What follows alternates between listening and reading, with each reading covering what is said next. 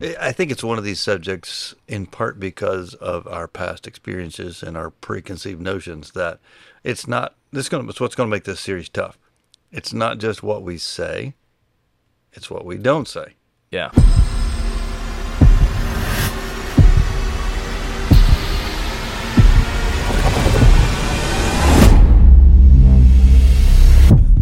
Welcome to the Rethink Podcast.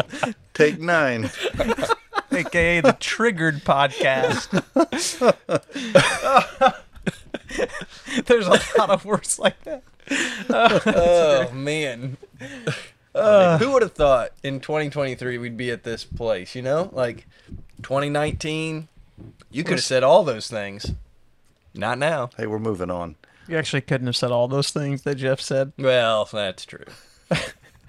We won't mention those. Yeah, those got deleted from the final recording. There were words that we just said that we didn't even know existed in 2019. Kind of like the Holy Spirit for some of us. There you go. Nice bridge. Let's go with that. Hey, we're talking about the Holy Spirit. We started off last week our new series. A lot of questions. I don't know what you guys' feedback has been, but I've had a lot of interest, some positive feedback, some questions, people saying things we said that I don't recall saying. I don't know. What do you think? Well, I think there's a huge interest in this subject of the Holy Spirit because depending on where you grew up, either you, like we talked about last week, you didn't talk about it at all, or you saw all kinds of stuff that may or may not be biblical. It may be enhanced, emotionally driven type stuff. And so a lot of times we can't have just a discussion about it because there are so many things that they trigger you, right? Either way. Well, yeah. I mean, one of the questions that I had that I'm going to talk about this weekend. Man, turn his volume down. He sounds pretty good in mine. Oh, mine was about to blow my ears out. Settle down there. Matt says you have to lean into the microphone. That's I right. know. I've been trying that. I heard Stefan complaining about it to Bryce today. Or was it Sean? I'm sorry. Was both together? Just complaining. I really feel like your negative attitude is not productive here, Me? Stefan. No, Stefan. But if the Spirit's convicting you of that, So they were talking to me about how they were talking about, that they'd always been taught that the Holy Spirit is a feeling primarily. wrong. Well, And that's that. he's present in worship when the hair on the back of your neck stands up. At least you said he. On purpose. Mm-hmm. But what I told them was like, yeah, like you feel the prompting of God through the Spirit, but it's not just a feeling. Isn't that what Jesus said, though? He's the wind that you feel his presence, but you can't see. Yeah, but you see the effect of the wind. So I mean, it's both, if that makes sense. Like you feel its prompting, but you see it and its Okay. effect. So, You see him. Him. oh, Yes, there's a burpee for Matt. We had a little challenge in Clay County this week, and anytime the Holy Spirit is referred to it, I challenged the congregation that Matt or Caleb are going to do a burpee to honor. I assume Spirit. Jeff was also in that competition. Matt, you're down 1 right now. Yeah. All right. I had a similar conversation this week About what? with a friend about the Holy Spirit. He Oh, being the Holy Spirit. I was trying to get you. And again, they were Is she the sticker? referring to that feeling you go into, and we got a conversation about the fact that it is that feeling is produced, but it is way more than that because it's literally the Spirit of God living within you. And we got to talking about Old Testament, New Testament. I talked about a little bit of podcast last week too, but where because of an evidence we see Acts chapter 2 and actually throughout all of Acts, we're at that point when God in the Spirit, He is living in you, and because of that, that's affecting every aspect of your life and how you live it, more than just a feel-good feeling, one way or the other. I think, too, whenever we're talking about this subject, and we touched on this earlier, there's no complete way to talk about the Trinity in terms that we can express.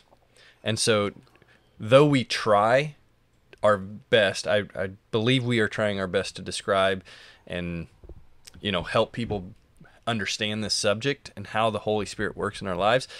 There are certain things on this side of eternity we will not be able to completely express, describe, illustrate for you. But if we could, right? Like, it wouldn't even be that. Like, it's a good thing that we can't. Right. It shows that God is a God worth following because his ways are higher than our ways. I think it's one of these subjects in part because of our past experiences and our preconceived notions that it's not. It's what's going to make this series tough. It's not just what we say; it's what we don't say. Yeah. And so if I say the Holy Spirit is not or is a feeling, that's true. There's some sense of emotion or whatever comes with conviction or guidance from the Spirit, peace. Those are all fruits of the Spirit. Those things that in us. So if I say it is, it doesn't mean it's not more than that as well. He's not more than that as well. But it's not just a feeling. So last week I said, technically speaking, God didn't send his Son. Those are metaphoric concepts of the Father and the Son, so that we can understand what God has done for us. And of course, Scripture does say God sent his Son. We sing the song Because He Lives. They called him Jesus. That God came. From the perspective of God, he came because Jesus is God. They're one being. He didn't send a separate entity. But it's really difficult to make a statement like that because you have to explain all of what I'm not saying here as well, stories. And that's what's making this a challenging but exciting subject to talk about. And I think you're going to talk about it this week whenever Jesus says, I'm going to send another. That word, even in Greek there, is not another as in a different. It's another as the same. It's not even, I was thinking again, because metaphors, right? And how we explain things. He's saying, I am sending the identical representation of me. I'm not sending one that's less than me. I'm sending me. Which, if you think about that through the lens of the Trinity. But the whole concept of send. Yeah. Like for us to send something, we're staying behind and we're pushing that on ahead. But that's not the case with God here. Sent is a limited word because of our comprehension of sent. Yeah. He's going. He is.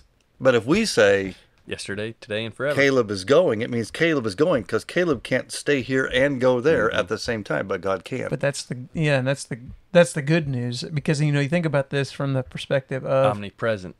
Yeah, you think about it from the perspective of the disciples, right? For them to, he says in chapter 14, verse 1, don't let your hearts be troubled. Well, their hearts are troubled because they know that Jesus is going away. He's told them that. And he's telling them, hey, I'm sending someone that's greater than me, but they still can't even understand that. So for them, they're doing exactly what we would do. They're going, well, how could it be better for you to leave us?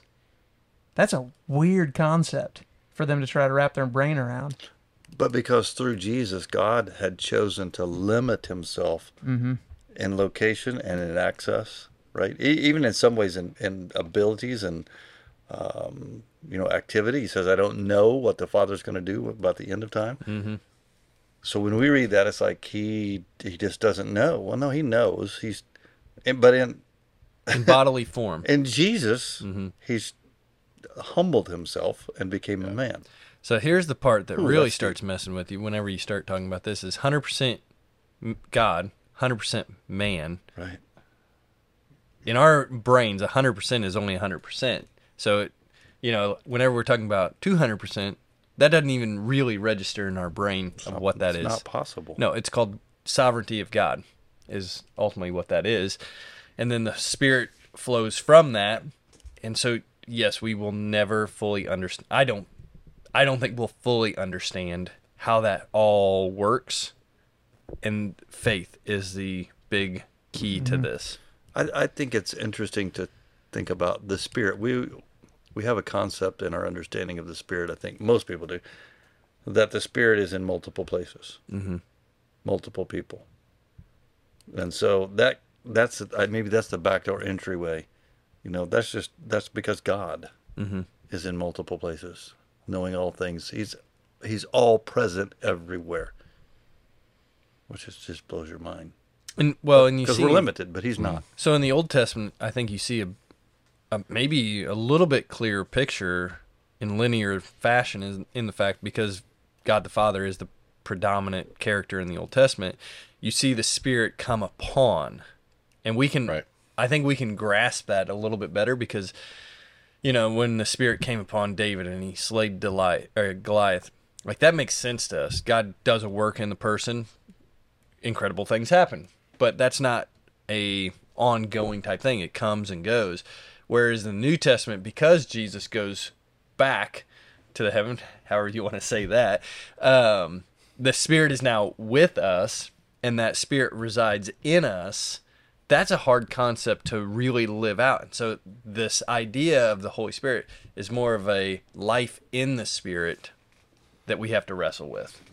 How do we live our lives in step with the Spirit? So if we have the Spirit of God in us, can we get more of the Spirit? My personal opinion, you don't get more of the Spirit. You can become more aware of His presence, His working, and you can reduce the distractions and barriers of yourself to experience the Spirit more. But I don't think you get more of the Spirit. It's less of me getting in the way. That's a pretty commonly taught idea, though. You need to be filled. Yeah. But if God is in you, I mean, how much does that take to fill you? If he's either in you or he's not. That would be my position on that. Yep. One So of the to be filled with the questions- Spirit means what? Well, for me, it's the displacement illustration. Like, as the Spirit, you fill up the pitcher, it pushes the other things out. So it's a bad illustration in what you're saying because I totally agree with you. But it's this idea of removing those things inside of us so It that, just doesn't take more water because Right. God is God. yeah. But the reality of needing less of me is always part of the equation. So I don't think we need more of God. I think we need less of us. Yeah. Yeah. And when we learn to get ourselves out of the way, we see His presence in us more clearly. I think that's a key. One of the observations I just made last week is the Spirit's role in proclamation of the gospel. And not just by our words. Whenever you see healings that are done in New Testament, but even in today's, church age and stuff like that, the Spirit's role is to testify to the finished work of Jesus Christ. That is one of the primary roles. So it guides us, it teaches us, it shapes us, it leads us, all these things. But He is testifying to the power of God. 5 burpees. Did I say it? You said it 5 times. Oh, sorry. He It's a He rule- it's a leads rule us until he does to it. these things. But the problem is He doesn't care to do burpees. It's Yeah. not punishment. It's not punishment. pleasure. It's warm up. So, Matt, this week you're doing the Spirit as Teacher, teacher. mostly focusing on the fact that He's in you to teach you What's He teaching you? how to live. So I'm going to focus on the fact that, You're not in your microphone. There you go. focusing on, I'm using all the John scriptures. There's so much there. Chapter 14, 15, 16. Wow. It's a loaded lot. right there. It's loaded. It is a lot. And I think that's probably what I'm struggling with the most in preparation for this. It's, you start down a trail and you're like, oh, wait a second. Like, if I'm going to talk about that, I got to talk about all these things that I didn't say. And so, really, my goal this weekend is just to be clear as possible, should be our goal all the time. I get that. But then just walk away with the fact that if we're gonna recognize the Spirit in us, like we need to be asking the Spirit to lead us. And so much of my life, I have been aware of the Spirit, but from a majority of my faith, I feel like I have neglected to invite the Spirit to be my like leader. Like ask Him, hey, like I need you to lead me. And so that's my walkout. Is just it's so simple, but it's, hey, this week, why don't you just every day ask the Spirit in prayer to lead you today? That's what I'm gonna try to accomplish. I think I learned most about the Spirit in college whenever I was taking exams and I couldn't remember Scripture. And then I learned that, you know, if you ask the Spirit to remind you of Scripture, he didn't quite work that way, but It's like study for If you're using that for your purpose, no. But Okay. for his, yes. Yeah, So- for His glory. that is actually what I found as I started living out my Christian faith. Was whenever I was trying to do something directed towards my benefit or my goal, even if it was spiritual or religious or whatever, it didn't have the same Holy Spirit effect. Whenever I started trying to, like, I really had a desire to communicate something to someone else about who God was, something along those lines, it was crazy. The scriptures I would remember, it was just wild. And it dawned on me probably about 3 or 4 years after college of like, oh, this is what it means to seek first the kingdom of God. not seeking your kingdom. Right. And this is what it looks like when the Spirit enables your life to live a life full of the Spirit, is you're not seeking your own benefit, your own glory. It's His. And then the Spirit shows up all the time. Like it's actually pretty normal. But it's not for your kingdom, it's not for your glory. So that's why I say you have to get more of you, and that's the wrestling match. The Spirit shines the light on Jesus for God's glory, Yep. and they're all one. Mm-hmm.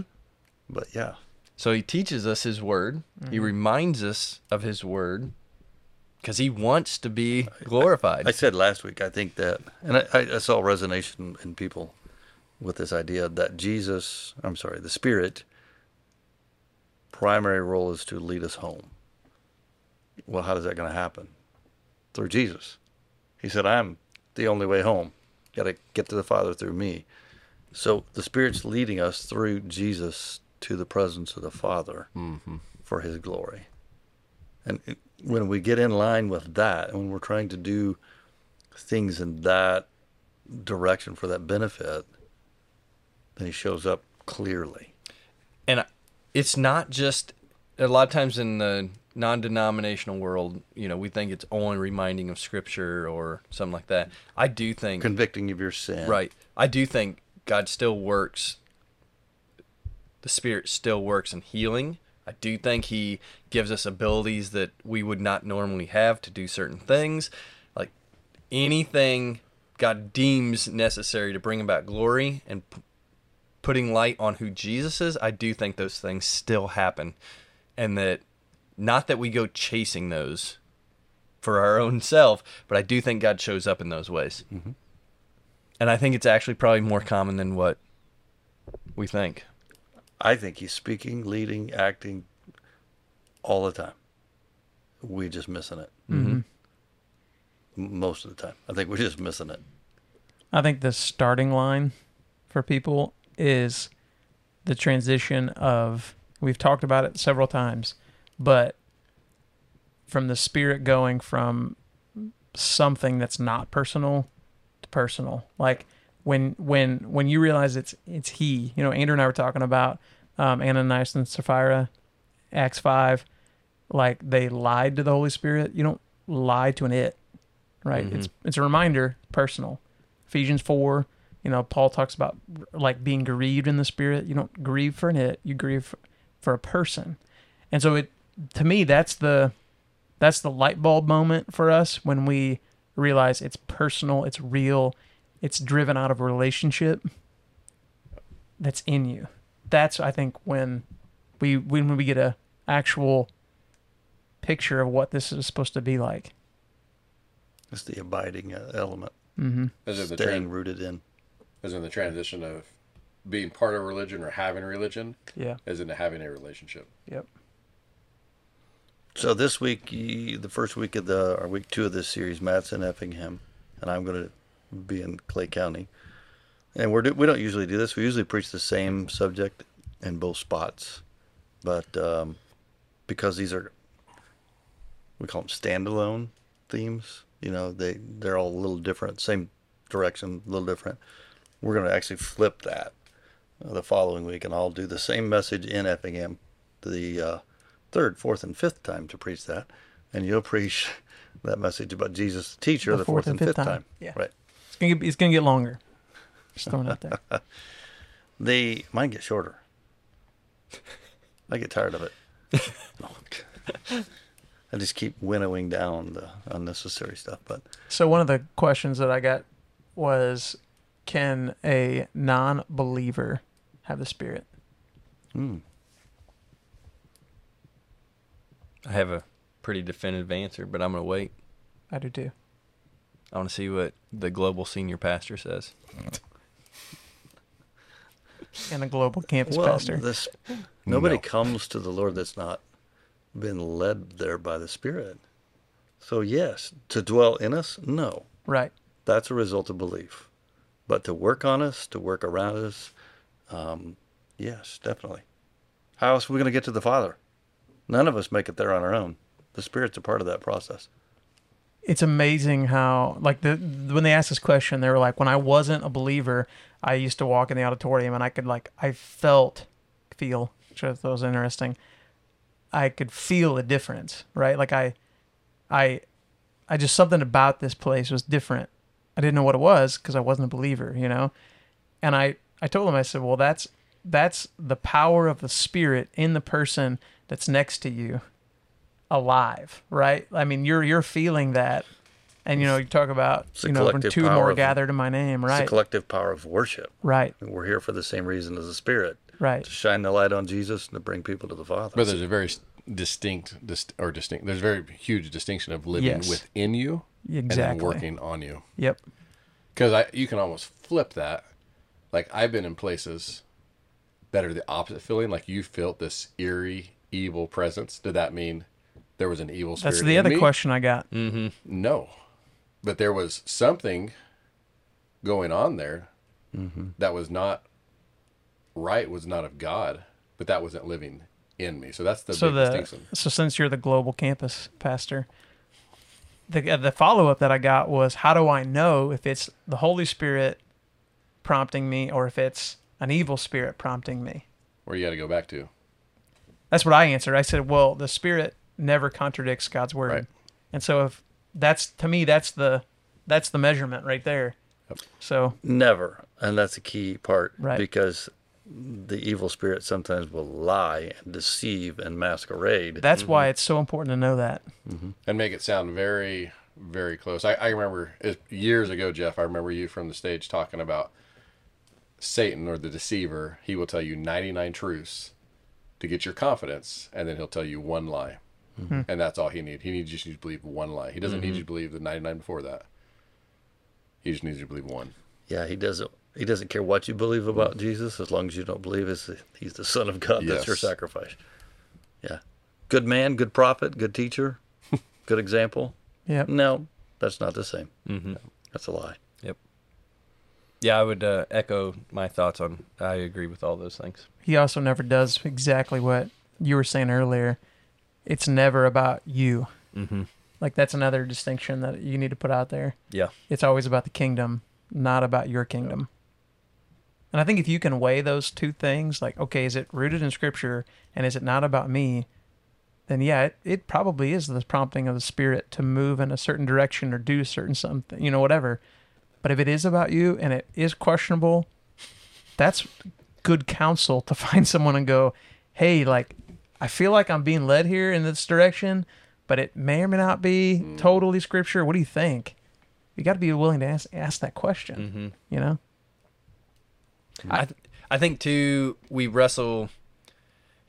We want to get into the how does the Spirit lead us in making the right decision to take the right job, buy the right house, buy Yep. the right car, instead of Following Jesus. following Jesus. And as we follow Jesus, those things work themselves out, if that makes sense, because it's for his kingdom, his glory. It's like, I really think God can use you at work wherever it is you might be, whether it's building houses or being the campus minister.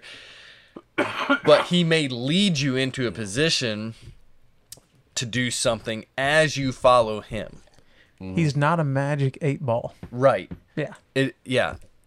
You don't shake him and figure out the answer. It's- but that's sometimes the way we take it. We approach him. We want the minute decisions instead of the big decision of actually following Jesus, if that makes sense. Follow Jesus, and then he is going to lead you and guide you in these things, but don't be like, I'm going to need to know a life decision before I say yes to you on this. Because then it's like, well, I want your opinion. I don't really want your lordship. Yeah, he wants you to say yes. Yeah. And then he will lead you.